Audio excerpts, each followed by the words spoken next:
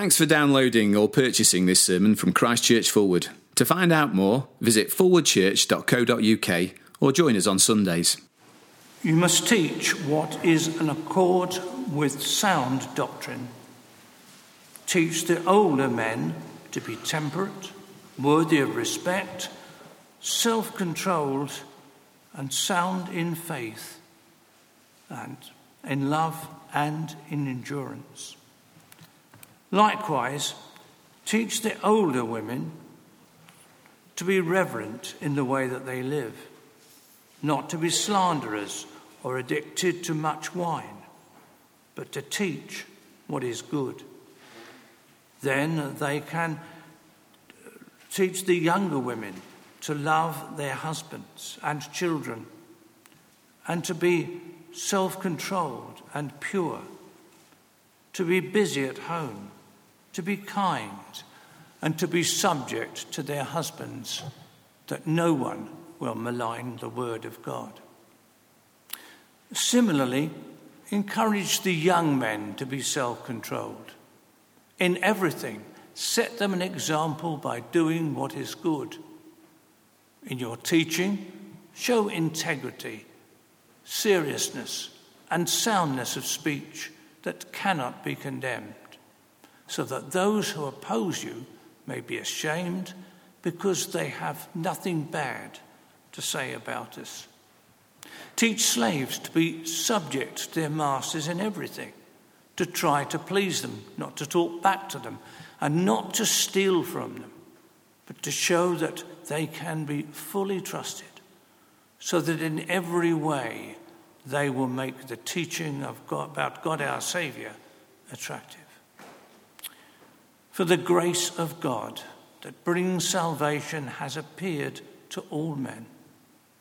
It teaches us to say no to ungodliness and to worldly passions, and to live self-controlled, upright, and godly lives in this present age, while we wait for the blessed hope, the glorious appearing of our great God and Saviour, Jesus Christ, who gave himself for us to redeem us from all wickedness and to purify for himself a people that are his very own, eager to do what is good.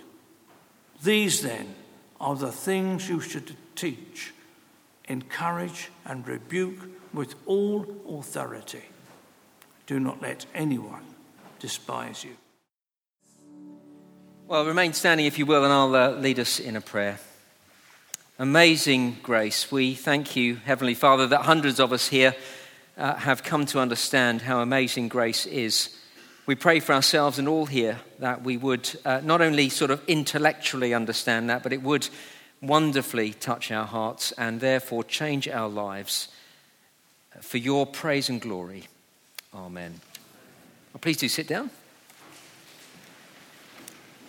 It is very good to see you here. Very good to see some new students arriving in Sheffield. You're very welcome. It's a great city. We hope you'll have a really good time for the next 3 years or however long you are in Sheffield for. Good to see students back. And of course, very, very good to see the Wheatley family. Wonderful on this great occasion to have Ruby baptised. And welcome to you as you've come to celebrate today. You're very, very welcome indeed. Now, we began last week looking at this series on grace. What does that mean? Trying to think that through. I think there'll be two things that would be helpful for you to do. One would be to turn back in your Bibles to the reading that Peter had that read for us earlier, page 1199. We're going to get to that in a moment, but perhaps you'd like to find it now, page 1199 in the Bible. The other thing you might like to do is to dig out the sermon outline, the talk outline. That'll just help you see where we're going in the next few moments, and I think that will be helpful. While you find your Bible and the sermon outline, let me tell you about Mike. He was a passionate man who said what he thought. What was the expression, wore his heart on his sleeve, wasn't afraid to state his opinion. I met him when a colleague of his brought him to Christianity Explored. It was years ago at a different church, so you won't know him. But over the weeks, I got to know Mike. I think you'd have liked him too. Even though he was always ready to say what he thought, he listened to what others had to say and didn't dominate the group discussion.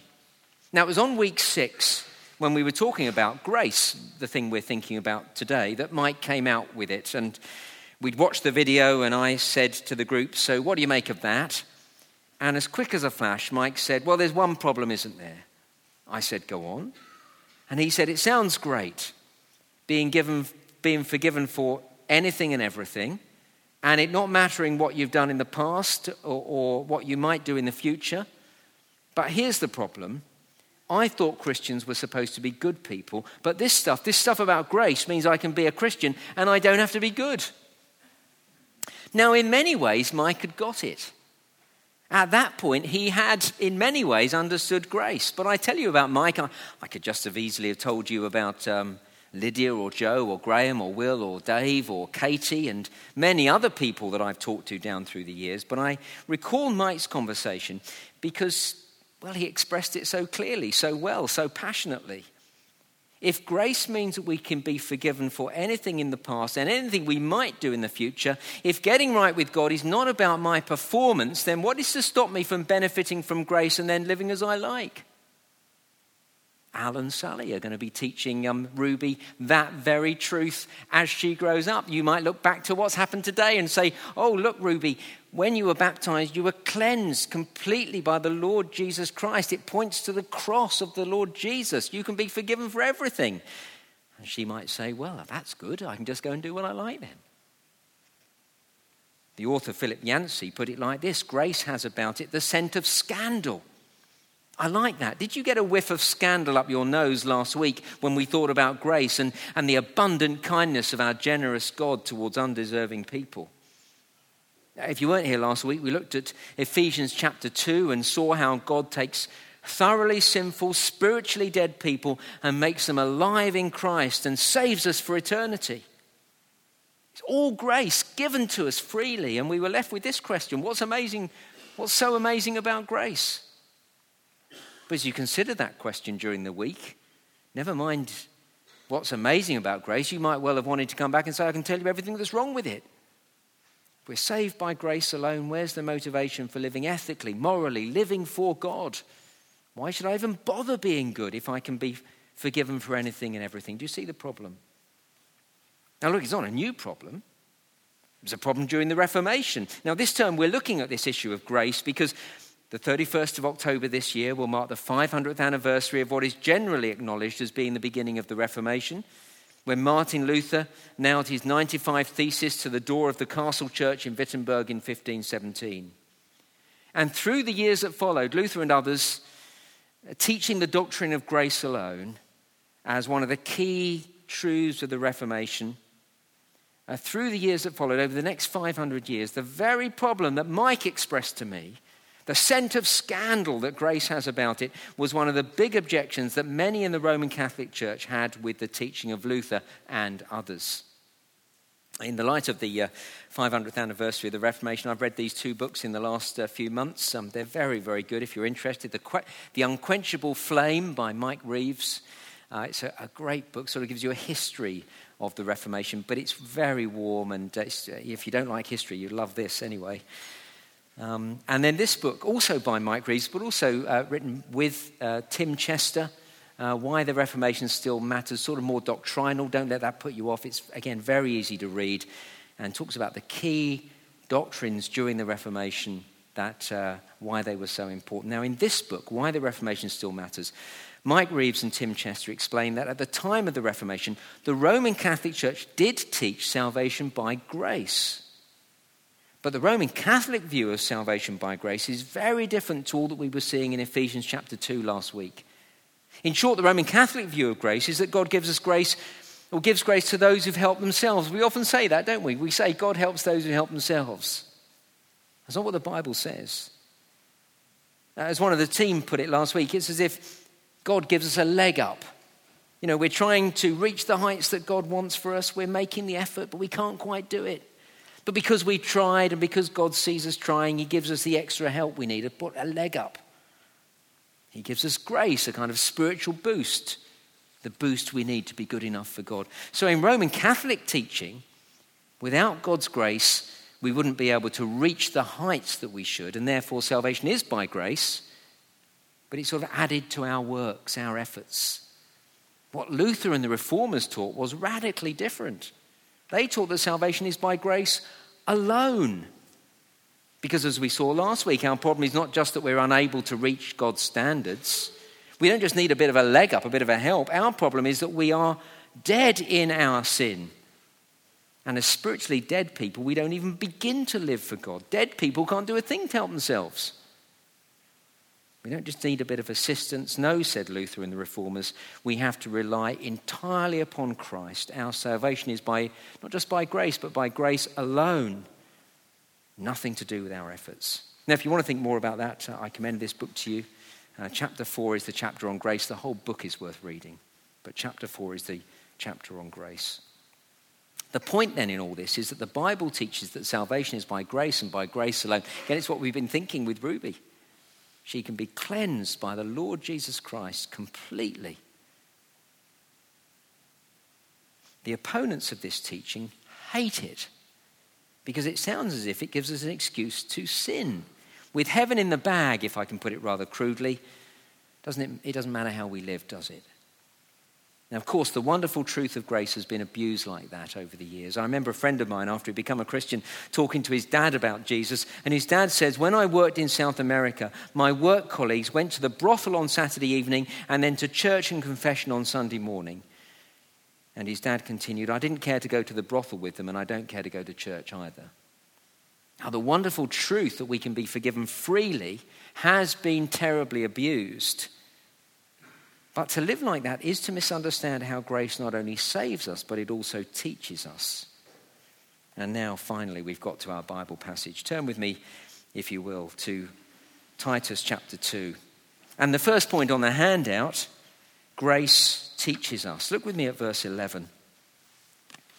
For the grace of God, there's our word, the grace of God that brings salvation has appeared to all men. Grace has appeared.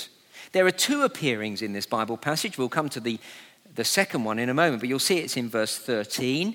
And the appearing in verse 13 is the appearing of Jesus Christ on the final day of history as we know it. So the Bible tells us that Jesus is going to come back not as a baby, but in all his power and glory to be seen by everyone. There'll be no doubt who is king on that day in great power. Now that helps us to see that the appearing in verse 11 is the first coming of Jesus Christ. When, as John puts it in his gospel, Jesus came to us full of grace and truth. Now, the saving grace of God is completely bound up with Jesus Christ. In verse 11, Jesus has appeared to all men. That is, he appeared to all kinds of human beings, men and women, boys and girls, Jews and Gentiles. He appeared to all in that sense. And crucially for us this morning, look what we read next. I'll read again from verse 11. The grace of God that brings salvation has appeared to all men. It teaches us to say no to ungodly and worldly passions and to live self-controlled, upright and godly lives in this present age. You see, grace teaches us, and first it teaches us to say no, in the words here, to ungodliness and worldly passions. This addresses Mike's issue and the problem of many 500 years ago as Luther and others began to teach the wonder that salvation is by grace alone. Grace doesn't just save us for eternity, but it teaches us now. Understand grace, and rather than see it as a ticket to ride any lifestyle we like, we'll find ourselves saying no to being ungodly. We'll say no to worldly passions. Remember last week, if you were here, how the world keeps trying to pull us away from the Lord? Well, grace teaches us to say no to those things. No, I won't go that way. But more than that, grace teaches something very positive. Look, the second half of verse 12, if I can put it this way. Grace teaches us to say yes, to live self-controlled, upright and godly lives in this present age. So grace teaches me to live differently. And I love that last phrase in verse 12, in this present age. Grace teaches me to live differently now while I go about my everyday life now. It's not just about, all about heaven. It's about now. Again, Mike's problem. If by grace I can be forgiven for anything and past, present and future that gets me into heaven, what's to stop me living how I like now? I thought Christians were supposed to be good people. What's the answer? Grace is the answer. Grace teaches me, not only saves me, but it teaches me to live a completely different life. As it says in verse 14, grace will make me last bit of verse 14, eager to do what is good.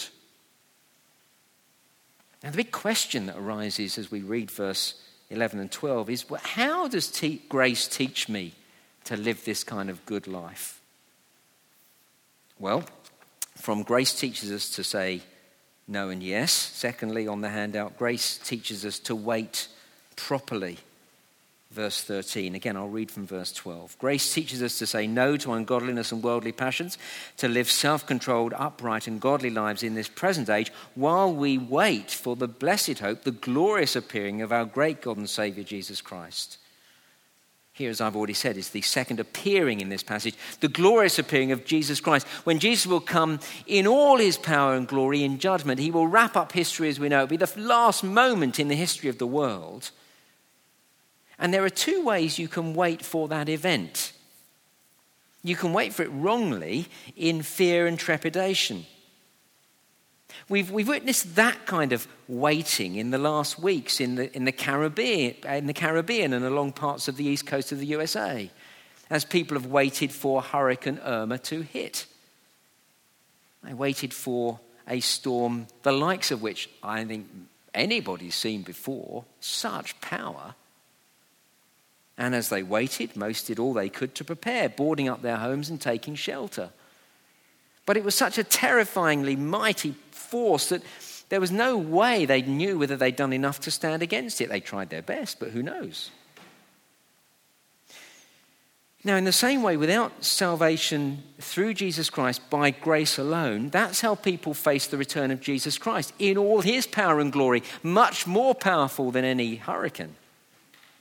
Facing the awesome power of the judgment of Almighty God, people wonder if they've done enough. They wait but fearfully, frantically perhaps, running around. Maybe some people doing lots of religious things, other people doing lots of moral things, trying to secure their salvation. Will I have done enough when Jesus Christ returns for me to go to heaven?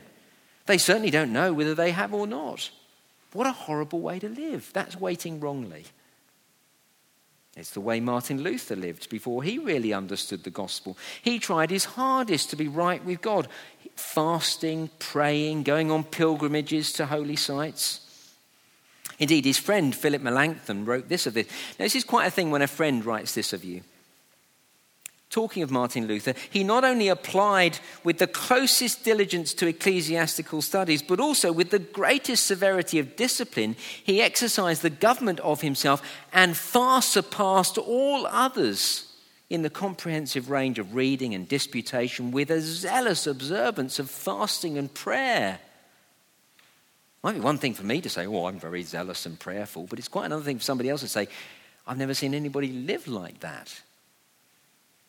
Martin Luther lived a good, moral, religiously serious life, but it gave him no peace of mind.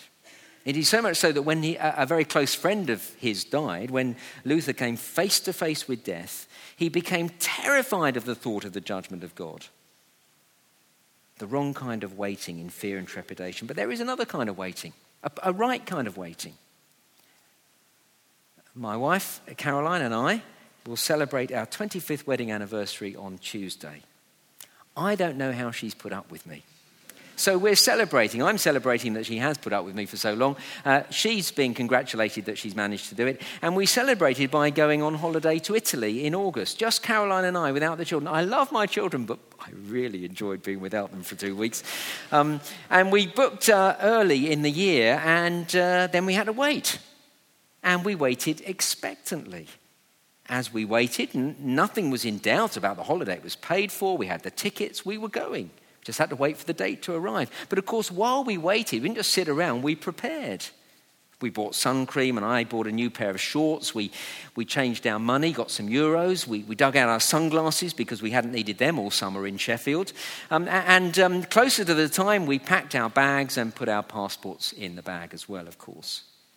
But waiting for our holiday didn't just mean sitting around doing nothing. There was stuff to do while we were waiting. Getting ready was it's part of the fun, actually. It was all full of positive expectation. It's not perfect, but that helps to express a right kind of waiting. Because of grace, I wait positively and expectantly for the glorious appearing of Jesus Christ. I don't fear Judgment Day. I don't wonder if I've done enough to be right with him and, pass the final judgment exam. No, by the grace of God, everything is certain about the future. It's all paid for, if I can rather crudely put it like this. The tickets are bought. So I can look forward, verse 13, to do you see it there? Blessed hope. It's a wonderful thing. I'm going to be with Jesus. Better even than going on holiday to Italy with my wife, who I love very much. Indeed, thinking in terms of loving marriage is exactly the way to think of it. I want to be with Caroline. Well, in the same way, the Christian should long to be with Jesus. I want him to return so I can be with him. And I have no fear that he will reject me on that day because of grace. And now as we wait, grace teaches us. See, this is how this passage works. Verse 12, it teaches us to say no to ungodliness and worldly passions and to live self-controlled, upright and godly lives in this present age while we wait for the blessed hope, the glorious appearing of Jesus Christ. See, grace puts me on a new trajectory. I'm heading towards a life with Jesus beyond the grave for eternity. That's what I'm waiting for. This is brilliant, actually. I'm going to be 55 later on this year, so I'm sort of aware I'm getting old. Looking at the wedding photos, from 25 years ago, I looked a lot younger. I was a lot younger. And, as you get older, some of you will feel this, you kind of feel, what is there to look forward to? Sorry to depress you, I'm just going to get ill. And the world puts me on the scrap heap. Not for the Christian. Everything still to come is much better. Everything better is ahead. You're on a new trajectory, a great new trajectory. And so just as in preparation to go on holiday to Italy, I packed the sun cream and the sunglasses, so in preparation to be in Jesus, I'll live the sort of life that I ought to live, that I will live when I'm with him then. See, grace not only saves us, it teaches us to say no and yes, teaches us to wait properly. And thirdly, and over the page on the handout, if you're still with me, grace teaches us to look back thankfully. It's verse 14. Verse 13 has talked about this great appearing of Jesus Christ when he comes back in all his glory. And then it says, verse 14, Jesus Christ, who gave himself for us to redeem us from all wickedness and to purify for himself a people that are his very own, eager to do what is good. So as we've just seen, grace will make me look forward. I'm looking forward to being with Jesus for eternity. But grace also makes me look back to all that Jesus did for me on the cross. Where, verse 14, do you see it there? He redeemed his people. You know the word redeem. To redeem is to buy something back, to pay a price for it. I buy that back from you. But in the Bible, it's the language of the slave market. Because that is what we were before we were Christians. We were slaves. Jesus says, everyone who sins is a slave to sin. I never knew that verse many years ago when I became a Christian, but it was one of the things, the point of it was one of the things that made me become a Christian. I was becoming aware that I wasn't the sort of person I ought to be. I was 20, living at home with my parents, about to leave home because I was buying my own flat. I think I've told you this story before. A few months before I moved out, my mum said to me, "You treat this house like a hotel." Now, she must have said it many, many times before. And of course, she was right. I'd probably ignored it a bit before. It hit me like a ton of bricks. Yes, I did treat this house like a hotel. And I began to realize that I was a really selfish person. And so I tried to clean up my life. Trying to be good. And I could not do it with all my efforts. I'd have never expressed it like this at the time, but I was, in Jesus' words, a slave to sin. Sin had me in handcuffs. I couldn't break free no matter how hard I tried. I kept sinning. I had the desire to do what was good, but I couldn't do it. Well, that was my story. More importantly, 500 years ago, Martin Luther felt exactly the same thing. In his attempt to get right with God by his own efforts, Luther saw how deep his sin went. Every day he would confess his sin and then try and start afresh.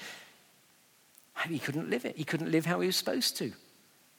And even when he did begin to get things right, he felt smug and pleased with himself. Haven't I done well today? Even when he went to confession, he started to feel very pleased with himself. And then he was eaten up with pride. Couldn't break free. He was a slave to sin. And as we saw last week, sin leads to death, spiritual death now, physical death one day, and worst of all, eternal spiritual death beyond the grave. What am I going to do? I'm a slave to sin I can't break free, and all I've got to face is death. But, verse 14, Jesus redeemed us from all wickedness. He paid a price to set us free. I think many people have expressed their Christian conversion exactly like that, this kind of idea of being free, set free. John Bunyan, the 17th century author of Pilgrim's Progress, writes, "Now did my chains fall off my legs indeed, I was loosed from my affliction and irons."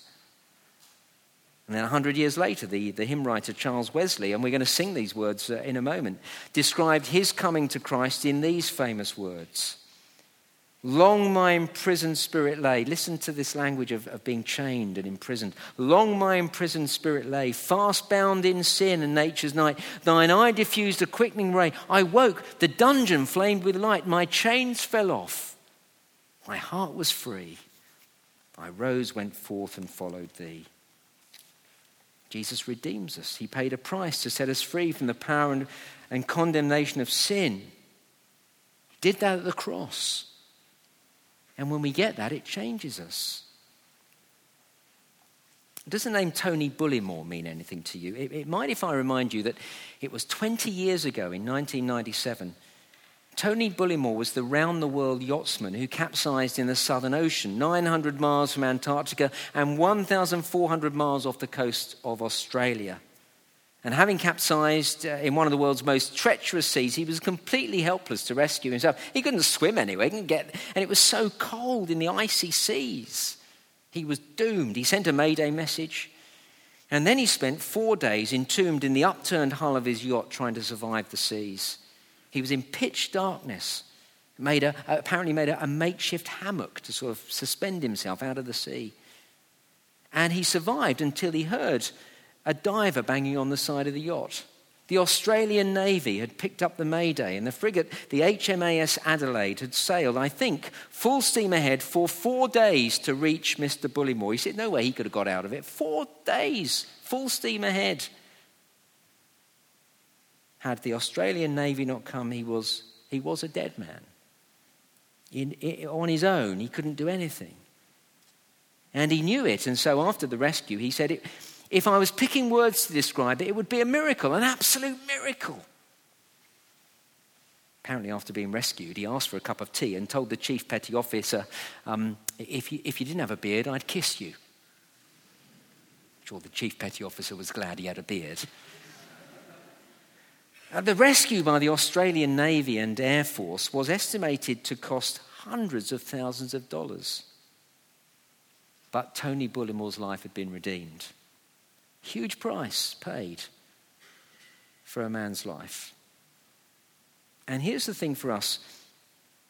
Having been rescued from the sea, and after drinking a cup of tea, it would have been odd if Tony Bullimore had said to the chief petty officer of the HMAS Adelaide, "Oh, thanks very much for saving me," and then shook his hand and then promptly dived back into the sea.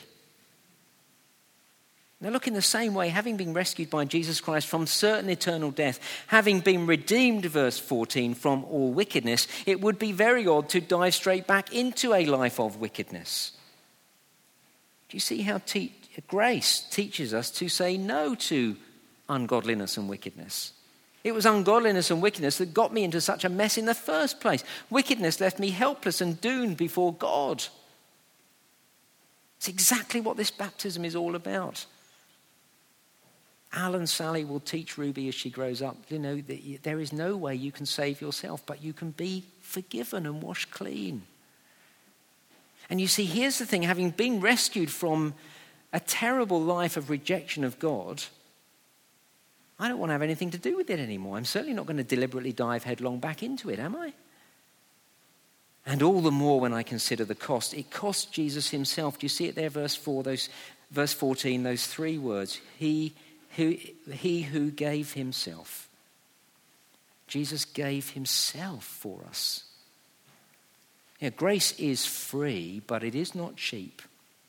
This rescue, the rescue that Jesus brings us, didn't just cost hundreds of thousands of dollars. It was far more costly than that. It cost Jesus his life. He gave himself for you. That's how much he loves you. He gave himself, a little Ruby. That's how much he loves her. And when I get that, it teaches me to say no to ungodliness. Oh, this didn't happen, but just imagine, to push the illustration a bit farther, imagine that when the Australian Navy had arrived to rescue Tony Bullimore, an Australian sailor had reached down to pull up the stranded yachtsman onto the frigate, and as he pulled Bullimore to safety, the Australian sailor fell into the sea and was washed away by a huge wave and perished. Well, our salvation cost Jesus his life. So he pulled us up. Except it wasn't an accident. He died quite deliberately and willingly, because dying on the cross was the only way we could be forgiven. Now, getting that not only teaches me to say no to ungodliness and worldly passion, but it teaches me to say yes. Wow, Jesus, you've done all that for me. I want to live for you now. That's the reaction when we really get grace. And you see in verse 14, Jesus redeemed me from sin in order to purify for himself a people that are his very own, eager to do what is good. A people his very own. I belong to Jesus now. He bought me at a great price, a huge price, his life. When I get that, I won't just go off and live how I like, jump back into a sea of wickedness, enslave myself again to be chained to a life of sin. I'll be thankful and grateful and live quite differently. Not reluctantly trying my best, but, end of verse 14, eager to do what is good. Grace, the abundant kindness of our generous God towards undeserving people. When I first hear about it, I might smell a scent of scandal. Like Mike, I might see the great problem of grace, but when grace grabs my heart, when I get Jesus, I discover it's not scandalous at all, it's glorious. Because grace teaches me to live a completely different life. More than that, it makes me eager to do good for all the right reasons. Let me pray for us now.